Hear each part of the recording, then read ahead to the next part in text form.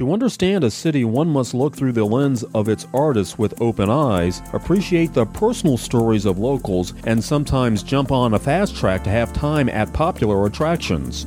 Art curator and author Matt Wagner travels the world looking for the tall trees, the artists that stand out and help share our common humanity. I'm trying to make the world smaller, each book at a time. As a mother of three, family travel expert Shelley Rivoli says when traveling with babies, it's important to remain calm. One of the most powerful, helpful things you can do as a parent traveling with a baby sometimes is to take a deep breath. Deborah Wakefield from City Pass will tell us how we can visit the top attractions without standing in a long queue. We will travel inside the Middle Kingdom with author Jonathan Geldart to gain some insights into modern China. In the last 10 years, there's been such enormous change. Join us as we explore tall trees of Paris and modern China, learn the art of family travel, and jump the queue at popular attractions. We'll also visit Portland, Oregon, and Williamsburg, Virginia on World Footprints Radio with Ian and Tanya Fitzpatrick.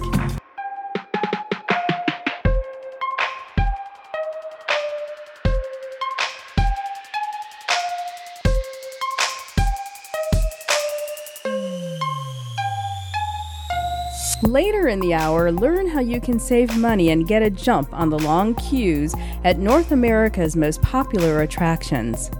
Then, you may think that traveling with children is not for the faint of heart, but you'll learn how easy and enjoyable it can be. Also coming up on World Footprints, we'll unearth the modern-day truths of China in all its complexity through the voices of those who live there.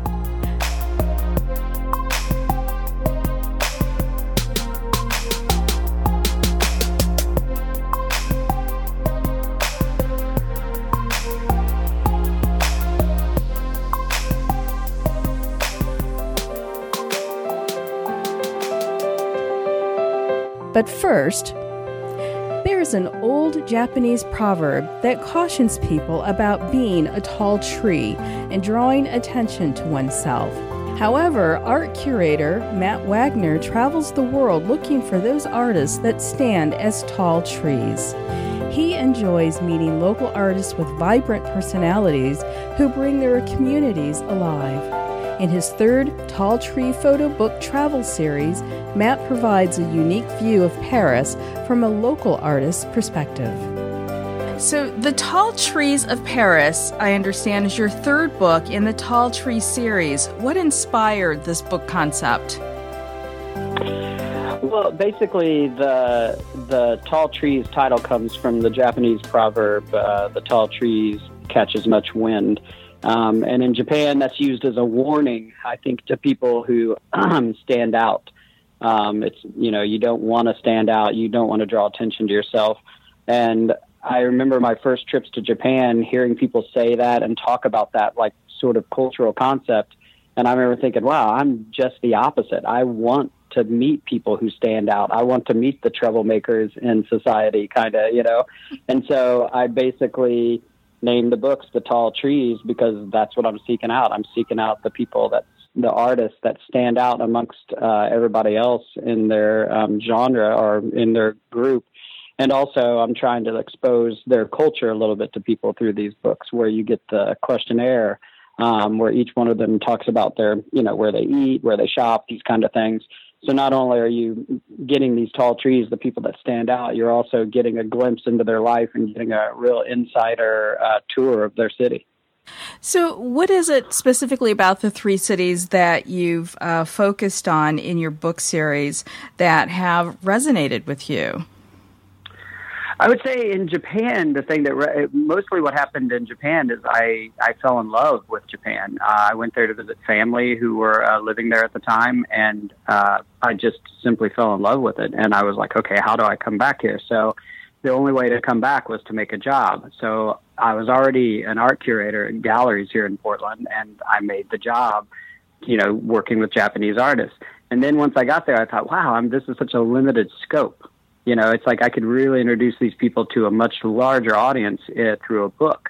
So when I went there and did the book, I learned so much about that culture. I mean, I just love the politeness. I love, the way that they exist in this like post-war creative bubble where they're influenced by the West, but also influenced by old Japan. And so that's sort of why I went with Tokyo. And then with Portland, it's my hometown. And same thing. I love this town more than anything. It's the town that allowed me to start a gallery. And I know so many artists here, and each one of them, the same thing. I discovered so many new artists in this town that I didn't even know existed when I was working on that book. And Portland's not a big town. And then I realized that artists are all sort of on the same track. They want recognition. They want to keep improving. They want to be able to support themselves in something that I think over time society has deemed to be in the free bin. And so I don't think it should be in the free bin. I think these guys should be supported. Mm-hmm. And so the same thing. And Paris was a completely different story. Paris was basically, I'd been to Paris as a tourist, and it never really resonated with me that I would want to come back. And the thing with like Tokyo and Portland is like, I always want to come back. And so it always bothered me that with Paris, I came to see the museums and I really ignored the rest of the culture. I just was there to see art. And I felt like there had to be something more there that I'm missing. And so even though I didn't know a single French artist, I didn't know a single French person, that's why I decided to do that one. And of course, you know, my predisposition to how they were going to react and treat me was so incredibly wrong. It ended up being that it was perfect. It was just like Tokyo and Portland. Same thing. Artists trying to get themselves out there, artists struggling with like surviving by doing art. And everybody was completely like open and kind, and it changed my story. And so now, just like with Tokyo and Portland, I'm madly in love with Paris. And I can't wait to go back. Did you find, though, in your travels through specifically Paris and Tokyo, that locals' perceptions of you as an American, or how they may perceive Americans, may have changed because of your interaction with them? Yeah, I would say that is actually very much true. I think people always put up some sort of like force field when they're going anywhere, you know, and I've always been a fan of, you know, I'm comfortable with being uncomfortable. It's like it's taken me some time to get to that point, but I'm okay with being uncomfortable because I always realize uncomfortable is going to, on the other side of that, is going to be a learning experience. It's going to be something that, you know, I can use later on in life. And so I think people go into things with this shield up. And so, you know, the Japanese and the French have so many, conceptions about Americans. And I mean, in Japan, it was basically like they thought that, there was like a low self-esteem. They thought Americans are great. We have such high confidence that, an art curator or a gallerist would never want to work with us. They would never want to work with the Japanese because we're not nearly as good as them. And that's what I encountered most in Japan. And that always surprised me because it was just the opposite. In many cases, artists at certain ages were surpassing American artists in skill and like how they were being adventurous and what they were doing and how they were managing their business aspect of art. And so I think once they started working with me, I've kind of become this like little international gateway from Japan over here to Portland, because they realize that they can actually show in the United States and that, Americans are open to them. And I would say that's probably the biggest downfall to their preconception was that they were a little bit like afraid that, Americans wouldn't like them or mm-hmm. Americans wouldn't appreciate their art. And of course we do. And so hopefully that's what they learned from me. I mean, in France, it's a similar situation, except for I think the French definitely, I think, we get made fun of a lot in French culture, actually, Americans do. And so I was very prepared to come there and be the big dumb American. I'm completely okay with that. Like I said, I'm comfortable with being uncomfortable. And eventually I know on the end of that trip, there's going to be something awesome happening. And with them, that's exactly the same way. I'm hoping what I demonstrated to them is that, the world, and it's what I'm trying to do in my books. I'm trying to make the world smaller, each book at a time. And for them to understand that, we're all in this together. We're in the same boat. And so I think with them, they really realized that Americans they have the same passions that they have. And I feel like I made so many good friends over there doing this, because I think they realized, oh, okay, you're not so you're not so uneducated or maybe crass or something along those lines. I would like to ask you to explain how your book is different, or your books, but we're focusing on Paris today, how they're different from, say, the average photo coffee table book, because the way you format it is very, very unique.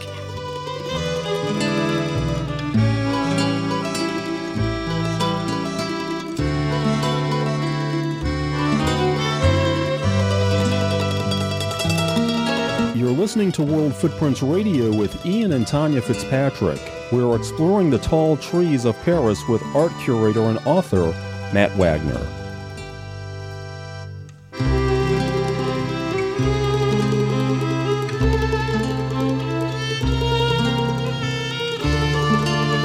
When I went through your book, my impression of it was that it reminded me of a jazz score. You know, some people may consider jazz music to be kind of freewheeling, sometimes chaotic, but it makes sense and it's beautiful. Yeah. And that was my impression going through your book. Was that intentional? Well, the best part is I'm so happy that you just gave me a talking point for my next interview, because I really love that comparison, and I actually have never thought of it that way. But the interesting thing is I am a big fan of jazz, and I've been playing drums since I was 8, and I played in jazz bands all as a child. And now as I'm thinking about it, there sort of is that free form, it's that it's like at any moment everything could fall apart, but then there's some little underlying thing that it's like held together really tight, and it's going to be this great score at the end. So I very much agree with you, and I like that, actually, that comparison. And yeah, when I worked on the books, I definitely was going for something different. I mean, for me, I love to travel, and I'm an art guy, and so I had to make a book that combined those two things. And in the art world, monographs seem to be the most popular form of art book out there. It's a standard coffee table book with just a bunch of images in it, not much, cultural or textual content to it. Mm-hmm. And then on the other hand, travel books seem to be following into this line of and rightly so, they should. They're educational. They're like, you want to go to see the Palace of Versailles? This is the train you should take. This is how much it's going to cost. And they're very specific, and they're also casting a really, really big net, because they're trying to incorporate everything that the mainstream tourist would like in a city. Well, I always feel like I don't do anything mainstream when I travel to these countries. I usually stay there for a month or so at a time while I'm working on projects. And I'm rarely doing tourist things. I'm much more hanging out with artists and creative directors, going to dinner and doing things that they do. And so I wanted to incorporate that travel element into it. And then secondly, I didn't want to just have one artist monograph. I wanted people to be able to get to know 20, 30, 40 artists. So I think that's where the questionnaire comes from. The questionnaire is the connector. The questionnaire is basically the travel. So if you're wanting to go somewhere and eat and you like this person's art that you've just seen, you might be like, oh, that might be a good place for me. And chances are it's not going to be listed on Yelp or any of these other sort of apps. It's going to be something really pretty deep and underground. And then at the same time, you're still getting the coffee table art book. So you read the questionnaire, and the questionnaire is like your handshake. It's like your introduction to the artist. And then you turn the page and you see their art. So the questionnaire has nothing to do with art. No questions about art whatsoever on it. I want you to get to know the person. Mm-hmm. I want you to understand who the person is, where they shop, where they eat, even their sense of humor by the way they write, and even how messy their writing is, or if they actually doodled or what they did. Then when you hit their pictures, you sort of you're like, oh, I totally get this person. And then hopefully you fall in love with their pictures. So yeah, I would say the layout of the book is pretty unique compared to most travel and art books. I hate to use the word eclectic, but I would say the book is that. It's a mix. And it also has a lot to do with the culture. The culture in Paris is kind of split between two major popular forms of art. One being street art, which is now popular all over the world, but the other being illustration. So the book is very heavy with illustrators, mostly in the book. And there are like some street artists in there, but there's also oil painters, there's also conceptual designers. So for me, it may not always be my go-to genre in art, but you can absolutely be guaranteed that everybody that's in this book is someone that I absolutely love their art and respect what they do. And I sort of put on like a filter. The filter is, I don't really care what their label is. I don't care what someone's labeling it or how they're being labeled. I'm more interested in them as a person. And then if I like their art, and I try to like strip off my curator hat and basically just look at them as people and me liking what they generate. What did you learn about Paris through your exploration of the various artists' work that you didn't know before? Well, I would say the one thing is more importantly, I learned that this is going to sound very strange because obviously traveling in Japan, I understand that the world, people are alike everywhere. But for some reason, I think because of our preconceived notions about the French, that I thought maybe they would be different. Maybe they would be like rude, or maybe there would be these kind of things. And I would say that's the one major thing I learned is that we're all alike. Human beings on this planet really boil down to being a really similar attitude. You know, everything else is like cultural influence that really can be shaken off quite quickly when you get down to human contact with someone and speaking about their art and speaking about their future. To learn more about Matt Wagner's Tall Tree series of books, visit Amazon.com or his gallery page at HellionGallery.com. We will also have links on this show page at WorldFootprints.com.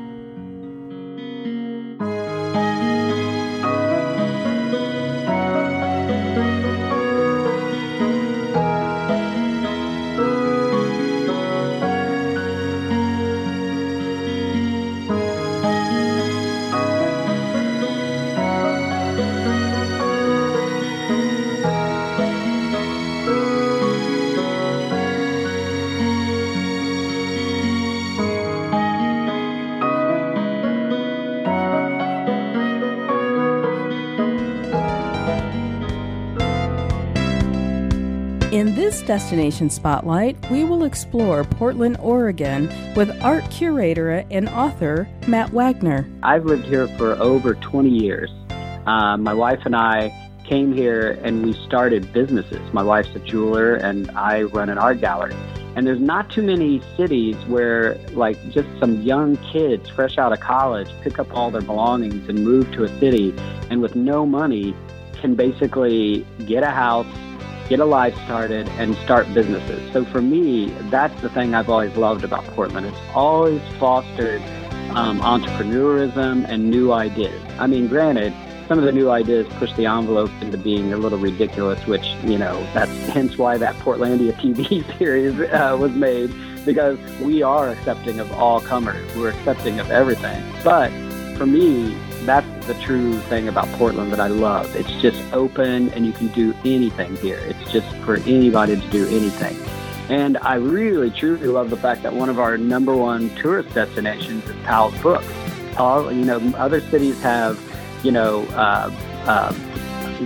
might have a roller coaster. They might have a monument. They might have, amusement parks. They might have some museum or something that is like a pretty standard tourist thing. Here in Portland, if you ask anybody what our number one tourist attraction is, they're going to say Powell's Books. And I think that says a lot about our city, is that a bookstore is our number one tourist attraction.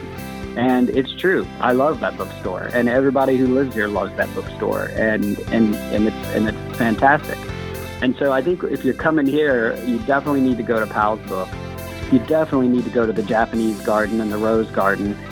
We have the International Test Rose Garden on the hill, and it's just beautiful. You won't believe it. It's just like, it's as if you're like being immersed in a 3D computer program, but it's real. It's like this incredible colors. And then the Japanese garden up there is one of the only sort of sanctioned garden from the Emperor of Japan in the United States. Most of the Japanese gardens are just sort of done with Japanese gardeners working on it and architects, but this one was actually designed by the imperial gardener in Japan, and it's amazing garden.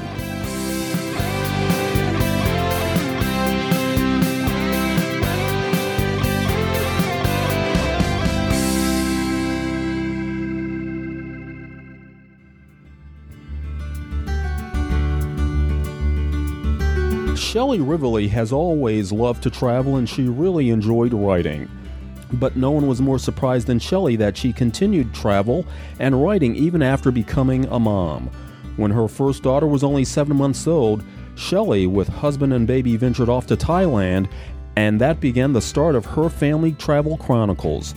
Today, Shelley shares the art of traveling with children on her award-winning websites, TravelsWithBaby.com and FamilyTravel411.com. I started out as a writer before kids, a writer who loved to travel, and no one would expect this to happen, but for some reason after I had my first daughter, the travel and the writing actually came together, as impossible as that might seem.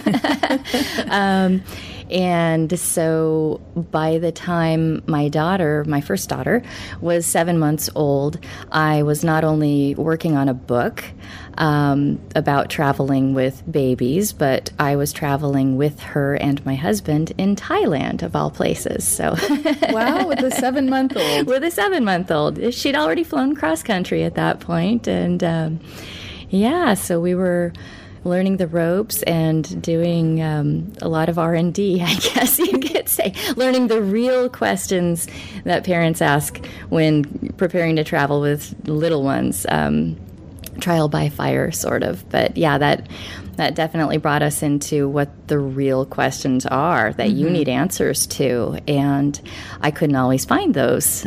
How it started out and just getting the info people need, whether they wanted to travel for pleasure with their babies and toddlers, or in some cases it might be for an adoption. And you'd have brand new parents, brand new baby, and international travel, and all sorts of things like that. So I just wanted to compile the best collection of tips and advice I could for people traveling with those kids under 5, basically, to help them have safer, easier, and definitely more enjoyable travels together. And so we're going to fast forward a little bit, because now you're traveling with three kids. Over 5. Yeah, all over 5 now. They're 13, 11, and 8 years old now. So yes, we've put some miles on and added a couple extra people to the picture, and another website. So I had started TravelsWithBaby.com to go with the Travels with Baby guidebook that I did. And of course, as my children got older, our adventures changed a little bit, and the focus of some of our travels. And so I started a second website, FamilyTravel411.com, so that can focus more on experiential and educational travel with school-age kids. Yeah. So I want to go back now a little bit to pre-mom Shelley. Who was that? and just the travels that you experienced as an adult, and what that meant to you personally, and maybe the most memorable travel experience you had. When I was 17 years old, I had never set foot on an airplane before that, although my kids got a very early start, obviously, compared with me. But when I was 17, my brother was living in Prague, and this, okay, I'm going to reveal a little about my age now, but this was 1991. And there were not a lot of Americans in Prague at that time. And he was there teaching English. So my mother, bless her heart, somehow was able to get us tickets to go visit over my winter break for school. So not only was it my first flight, but we flew all the way from Portland, Oregon to Prague. And as I recall, the last airplane was, I call it a rattlecraft. It was still very rustic, and coming into the Prague airport was quite thrilling in winter weather.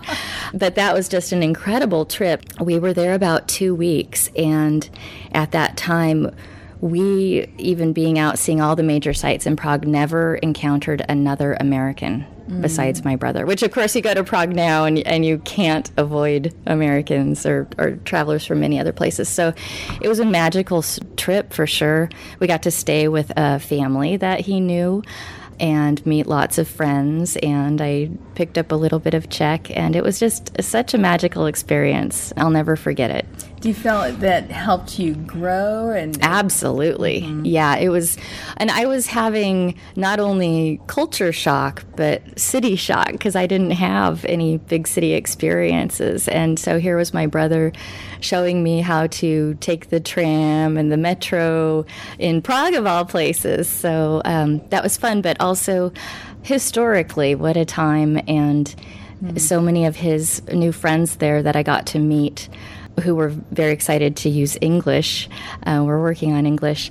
They were there, at the Velvet Revolution. These were the students, at that time. And so, yeah, to be submerged in this and be seeing it through their own eyes, and it was just quite a moment in time. So I count myself so lucky to have been able to do that.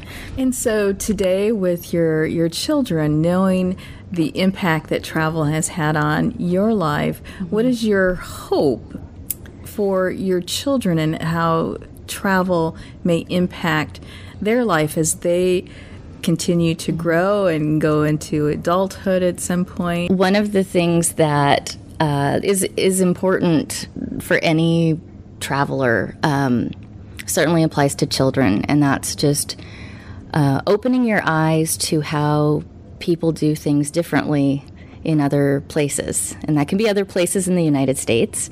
That can be parts of Asia, parts of Europe, parts of Central America. I want my kids and all of them out there to have a well-rounded view of the world and how we want to fit into that picture. One of the most important things a parent with a youngster should know. Every situation is so different, and each child is so different, and very importantly, every parent can be very different from the next. But I think one thing that really does arch over all of this with importance is for the parents to be able to stay calm, to think about that no matter what comes up, waiting for a plane, on the plane, in the hotel room or the tent or wherever you go. Especially with babies and very young toddlers, they really sense your vibe, what's going on with you. And even if you might just be feeling a little crabby or tense, you're not happy about a flight delay or something, they pick up on that stress from you more than you might realize.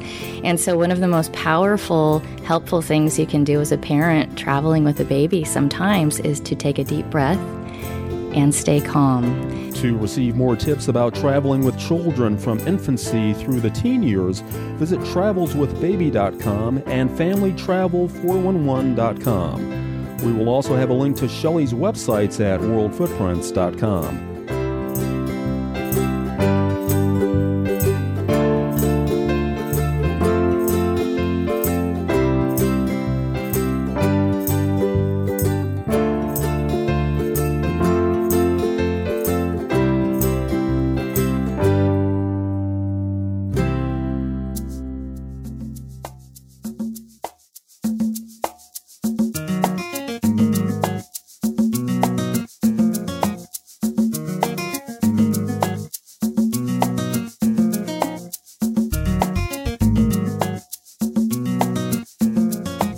listening to World Footprints Radio with Ian and Tanya Fitzpatrick.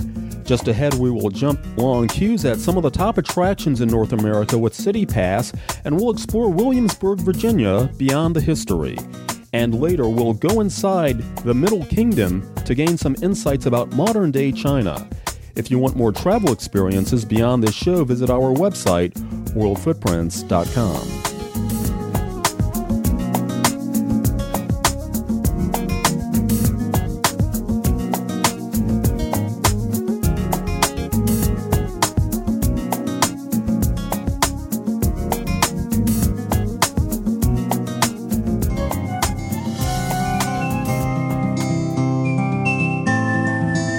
Best ways to see the top attractions in some of the most popular North American cities like Toronto, New York, Dallas, Boston, or Southern California without having to stand in a long queue or pay a lot of money is through a City Pass. On a recent visit to New York, Ian and I used the City Pass, and we were surprised at how much money we saved to see attractions like the Empire State Building and the 9/11 Museum. It was also nice to save a lot of time that we would have normally spent standing in a long amusement park-like queue to fast-track our way to the attraction so that we would have time to see something else. What is City Pass? Deborah Wakefield explains. Deborah, what is City Pass? It's really the best way to see the top attractions in a destination. It's a booklet of tickets, so these are your actual tickets. You skip that ticket buying line when you go to the attractions and go right on in. And we only invite the top attractions in terms of out-of-town attendance to be part of the pass. So especially if you're a first-time visitor to, say, New York or Boston or San Francisco, you're going to be ensured that you will see the top attractions. You won't miss anything that's really a big name, marquee type attraction. So what cities is City Pass valid in? Well, we have 12 destinations now. We just added Dallas last year, the Tampa Bay area the year before, and then we also have Atlanta, Boston, Chicago, Houston, New York City, which is our most popular pass, and Seattle, San Francisco, Southern California, which is more of a theme park pass. It includes the 2 Disney parks, SeaWorld and Legoland, California. And then we also have Philadelphia and Toronto in Canada. Oh, and Seattle, yes. The attractions that you have tickets for in the City Pass package, are they a mixture then of family and adult attractions and activities? They are. It depends on what are the most popular attractions for a particular destination. Obviously for Southern California, that is a huge family pass.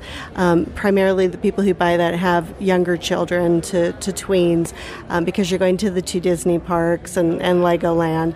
In New York, it's a little more grown up. You know, we have the Metropolitan Museum of Art, Empire State Building, the Guggenheim Museum, Statue of Liberty, and Ellis Island. So it's a mix depending on which destination you're looking at.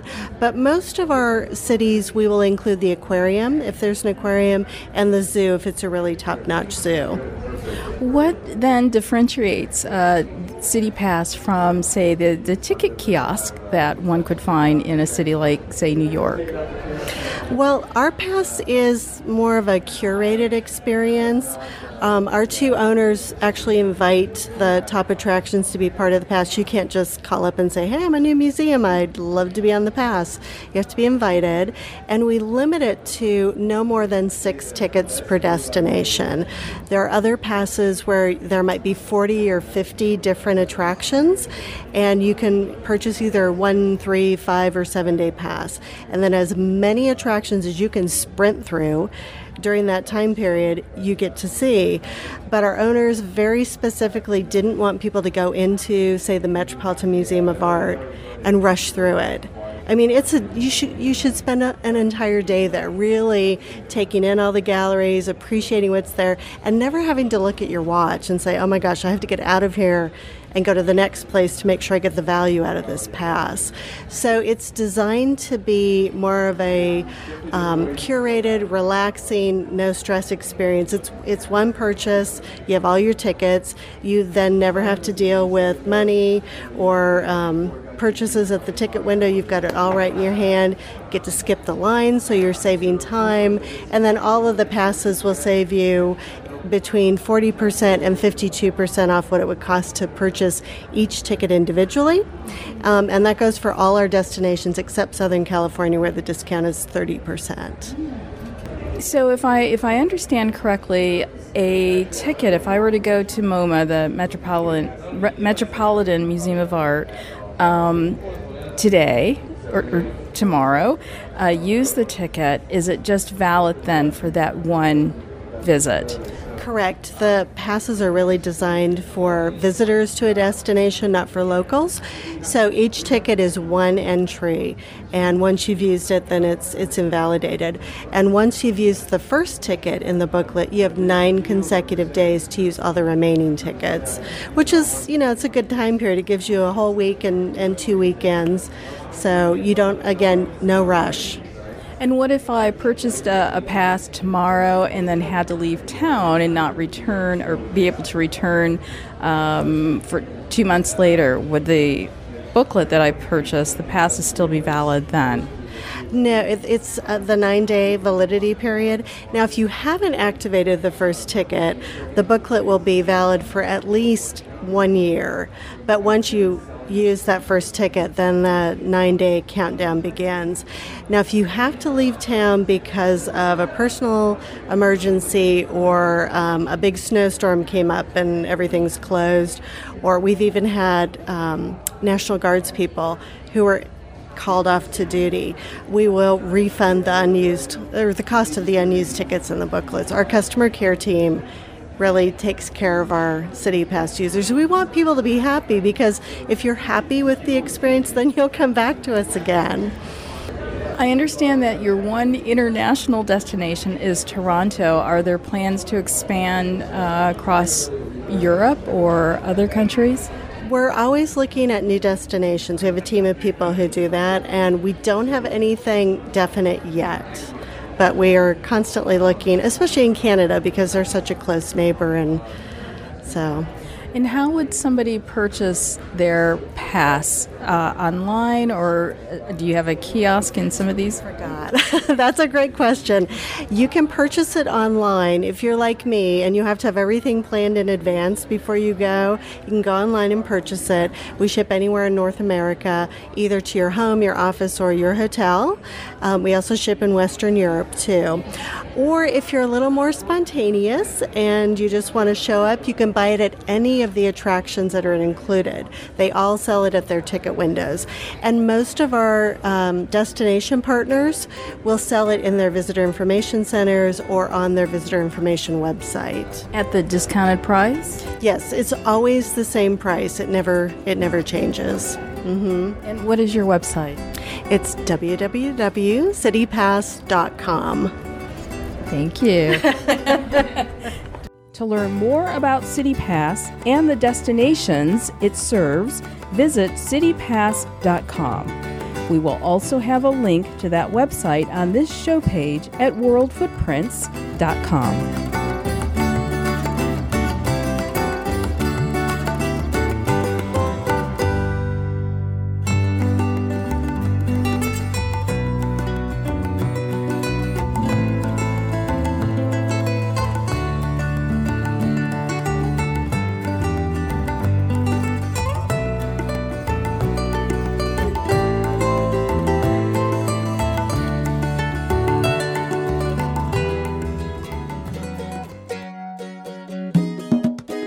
In this destination spotlight, we'll experience more than just history in Williamsburg, Virginia with Karina Ferguson of the Greater Williamsburg Chamber and Tourism Alliance. There's a lot more to Greater Williamsburg than that history. History's the core. It's fantastic.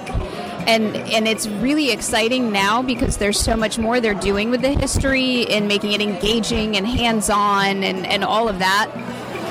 But in addition to that, there's beauty.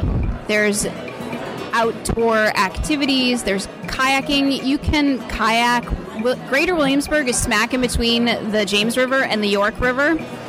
And it's a whole, I think, 20 minutes from one river to the other. So it's pretty easy to get to both areas for kayaking, boating, sailing, fishing, if you're interested in that, golfing. We have Go Ape, which is a treetop adventure course. So the outdoors is definitely something that people don't necessarily think of, but makes for a great addition to that vacation, whether you're a couple or on a romantic trip or a family and you need to get the kids to burn off a little bit of extra energy. We also have Busch Gardens Williamsburg, which I think some people sometimes forget is actually part of Greater Williamsburg. And that's a fantastic park, great opportunity for some beyond history opportunities. And then for those of you who really like the history or think you need to expose your kids to it and they're going to mutiny on you, bring them to Revolutionary City, which is actually live performing art more so than history, or play RevQuest, which is a spy game that you have to play with your cell phones. Or you can go to historic Jamestown and actually talk to the archaeologists while they're uncovering relics from 1607, 1608, and actually be there at that instant that something is found. So there's just so much that you could do in Greater Williamsburg.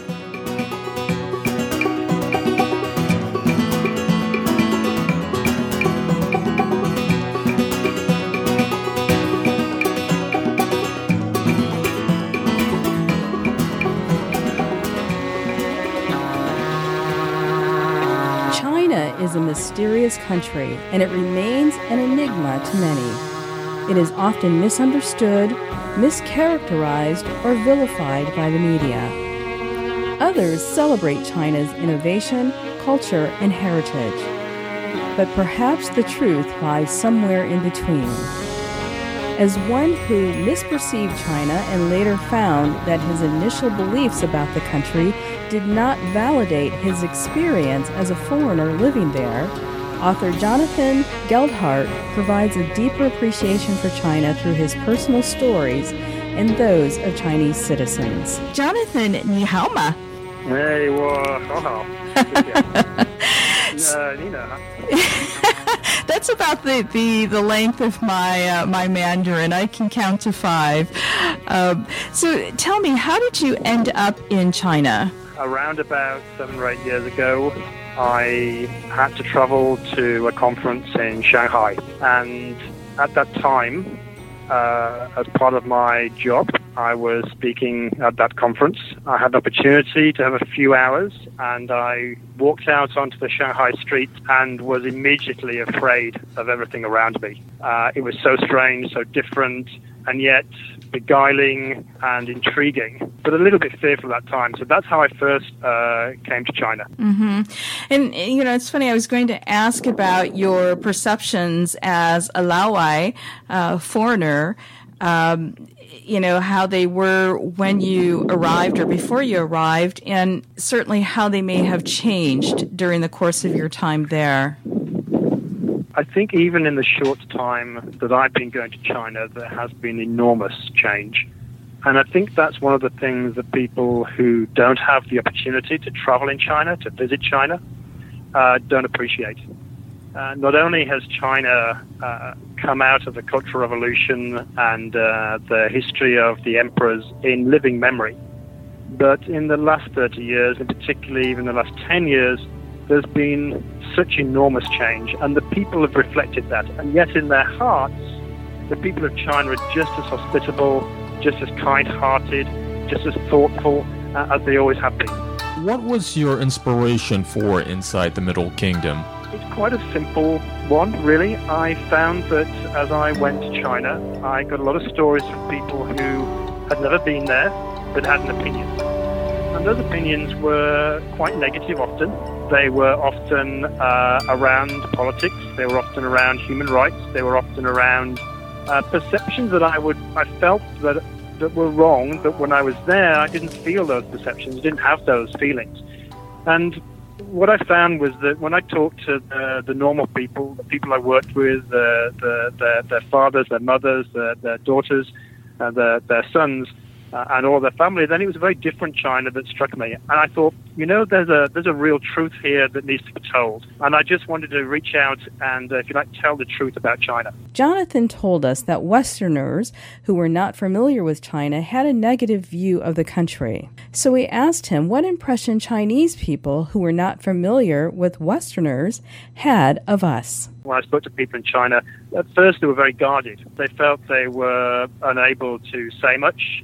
They were motivated by one of the deep-rooted things about the Chinese is an inherent politeness. They get on quite well with us Brits. We're quite polite as well. We're known for having understatement. If there are lines to read between, the Chinese will read between them, much as we Brits do. First, it was quite a tentative set of conversations. They didn't go deep, but as I really engaged with people, spent time with them, they opened their hearts and their stories and their lives to me, and it was really humbling in the way that people felt able to talk to me and to want to tell their story, in the knowledge that their stories would be going to the world. Jonathan interviewed a vast number of people for his book, and not every story was included. So we asked him about the selection of the stories that he did publish. Oddly, they were self-selecting. Once people knew that I was writing, then the people I interviewed said, I have a friend who's maybe interested in talking to you. And then that friend would say, I have my mother, she may be interested in talking to you. And that's how it sort of snowballed. And I had many more conversations than the ones that are in the book. And they vary from people who were proud to be party members in the Cultural Revolution. There's a story about a lady who was in the Red Guard. And she proudly said about how the party had been everything to her. There are stories from a lawyer and his mother who's seen great changes in China, but is proud of the changes that eventually made their home in Hangzhou in southern China be demolished in order that the new railway station could be built there. So they were self-selecting, and once people realized that I was genuinely putting forward their words, it's not my opinion, it's their words about their lives and about their China, really they opened up their hearts and their stories to me, and they self-selected. Now, is there a most memorable or funny story that really struck you as you were going through this interview process? The funniest, I think, is probably the lady who used to be a member of the Red Guard. And the reason for that was we arranged through an intermediary, in fact, to meet in a coffee shop in the middle of Beijing, not far from where she lives. And so I duly arrived and sat down, and the lady arrived. And she arrived with a little trolley bag and a bottle of water. And I said, can I get you a drink? Can I buy you some tea? And she said, no, I have my own water. I don't like to spend a lot of money, but you must go and buy something, because then we will be allowed to sit here. Oh, okay, I said, that's fine. So I went and bought something, and then when I came back with my obligatory coffee and sat down, and then she'd opened up in front of her a little book, and in that book was music. And then she burst into song, and she started singing in the coffee shop, loudly. Very proudly, she sang, and everybody in the coffee shop suddenly, not surprisingly, started to move away from our table. And as politely as I could, I encouraged her, maybe she'd like to stop singing. And she was quite surprised that I would wish her to stop singing, because she said this was a very famous song that was loved by Xi Jinping's wife, and she sang this regularly in Ritan Park, which is a local park that I know, and she was surprised that I didn't want to hear her sing. Anyway, I really had to stifle a smile and encourage her maybe to tell her story rather than sing to me. But that was a really memorable occasion. Well, hopefully she sang in tune. Oh, yeah, she sang she sang very, very, very well. I could have listened to her, but I probably could have heard her about 3 blocks away. She sang loudly. There's a character that you've referred to primarily in the introduction of your book, Dong the Destroyer. And my question is he the same Ji Dong whose photos appear on this show page? with your interview. He is indeed. Jidong, or Dongji, has now become a great friend. He wonderful photographer, very proud of the photographs he's taking of the old hutongs. And the reason he's taking those photographs of the old hutong is the reason that I gave him the nickname Ji the Destroyer, or Dong the Destroyer, because he was the man that had the authority to essentially sign the death warrant of most of the old Beijing hutongs. So he was the person that wielded the hammers and took the bulldozers into many of the old hutong areas of Beijing. And the way he's reconciling what he feels was probably sometimes inappropriate destruction, and you can read about that in his story, he wanted to record for posterity how the hutongs are, the life of the hutongs. And it's a very touching story to talk to him, and I've grown to be we've grown to be good friends. He now owns a tea shop there and really has devoted himself to Chinese culture. But yeah, Dong the Destroyer was the guy who was responsible for destroying most of the hutongs in central Beijing and is now recording them for posterity. A hutong is a small lane within a courtyard that was originally built around a water well during the Yuan dynasty. You're listening to World Footprints Radio with Ian and Tanya Fitzpatrick, and we continue our conversation with Jonathan Geldart. What do you want your readers to take away from the book? I guess three things. Firstly, I hope that they will feel like they're looking over my shoulder, listening in to the real truths of the people in the book. That they will, so firstly, it's about the drawing out the truth of the lives and the experiences of these people. Secondly, it's opening up their minds maybe to thinking and viewing China and the Chinese maybe differently. To put aside some of the myths and legends that exist, I have to say through much of the Western media that China is trying to take over the world, that China is trying to do this, do that, do the other. And I think listening to the stories and the lives of the ordinary Chinese people, that will change perception. And I think thirdly, I really, really hope that people will reach out and take the opportunity to go there. It's been an amazing experience for me. I have to say it's got under my skin. I do spend a lot of time in China, but I would encourage people not just to go to the normal places, the Terracotta Warriors, the Great Wall of China, the Forbidden City in Tiananmen Square in Beijing, but to just go a little bit off the beaten track. And a little bit off the beaten track, you find an amazing array of people, amazing places, and talk to the people. If they want to talk, even through an interpreter, they want to talk, they will talk, and you will learn so much.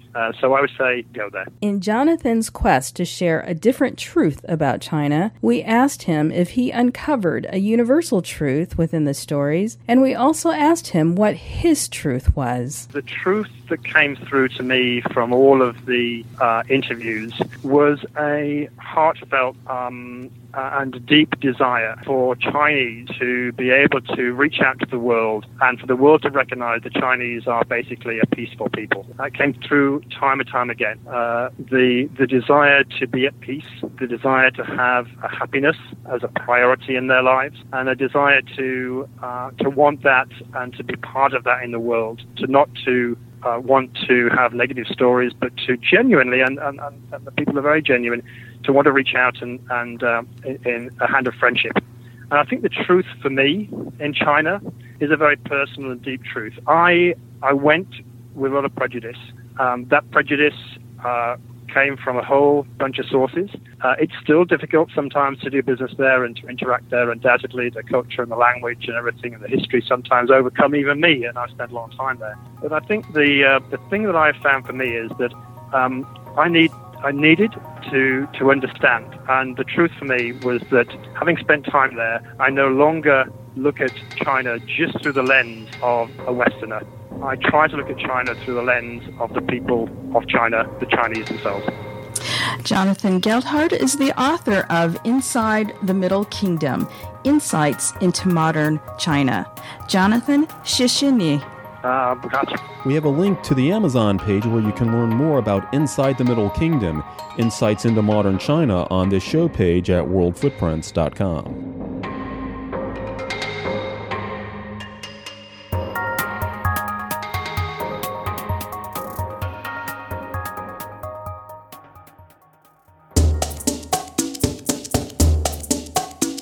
I love how Matt Wagner described Paris in the focus of his book, and certainly, when I think of Paris, I think of the artistry and all the architecture, and I have such a love for that city. It was really interesting to hear that it took him a while to develop a love for Paris. Do you remember your first trip there? I do. It was back in 1995, and I actually made 2 trips to Paris that year, and I spent a total of 3 weeks in Paris. But I was always struck by Paris from its architecture, me being into architecture as a place that we would really never see built ever again like this, just because of the uniqueness of it, the density of it, just the attention to detail. And to me, that makes Paris interesting. That makes Paris romantic. It just gives it a feel that you don't have in a lot of other places. I think that's why it really is one of the quintessential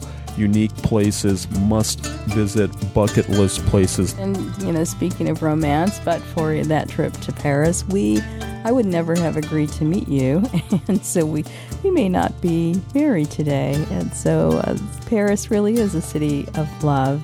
And speaking of love, it really takes a lot of love for parents to travel with their children. I mean, how many planes have you been on where children are screaming and crying? That's hard work. And Shelley, bless her heart, has really perfected the art of traveling with not only infants, but now teenage girls, older girls. And through her own experience, she had some great tips for families traveling. Travelers just have to have understanding for parents who have to travel with kids. They have a lot more that's on them. And I think as we sit in planes where babies are crying and doing things that might be personally upsetting, we just have to remember we were all that age too, and to just cut families slack and just understand that they're under tremendous stress and pressure. Indeed. And can you imagine, we don't have children, but we have Irwin, our cat, and the entire plane would probably need a sedative if we traveled with him. So a child might be easier for us. Speaking of easy, the attractions that we were able to see in New York City with City Pass, did that surprise you, how the ease and comfort of which we were able to really jump the queue, get ahead of hundreds of people, save hours from queuing, and even a lot of money? Yeah, it was really an enriching experience, and we saw things in New York that we really hadn't experienced. And so it was nice to be able to see the attractions that define the city to so much of the world, and be able to do so in an efficient, economical way that really made you feel as if, wow, I can say I've been to New York and I've seen and I've done these things. And I think City Pass does a great job in allowing travelers to see those places. And another thing I appreciate was Jonathan Geldhardt's portrayal of China. I happen to love China, as you know, babe.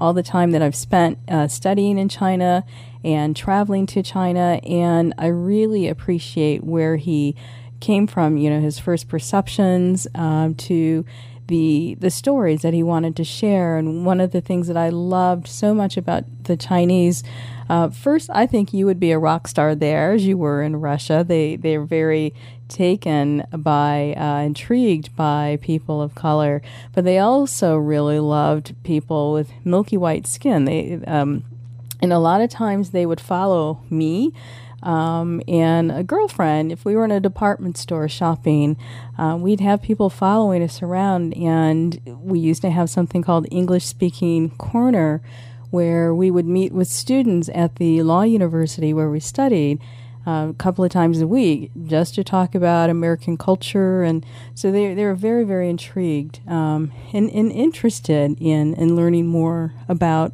Western culture. I am looking forward to that trip to China at some point. I've read about China. I've studied it in political science and in business school, so I really am looking forward to the opportunity to really go there and see this country. As we close, we'd like to leave you with a quote from Miriam Baird. Certainly, travel is more than the seeing of sights.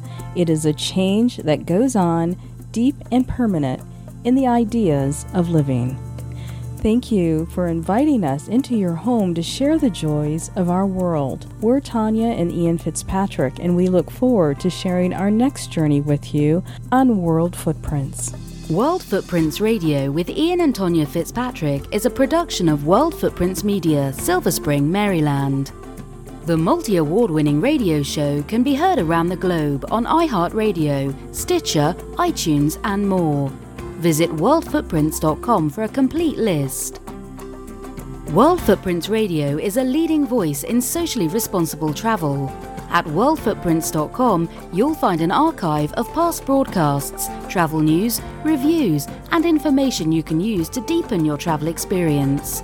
Listen, learn, and live it at worldfootprints.com.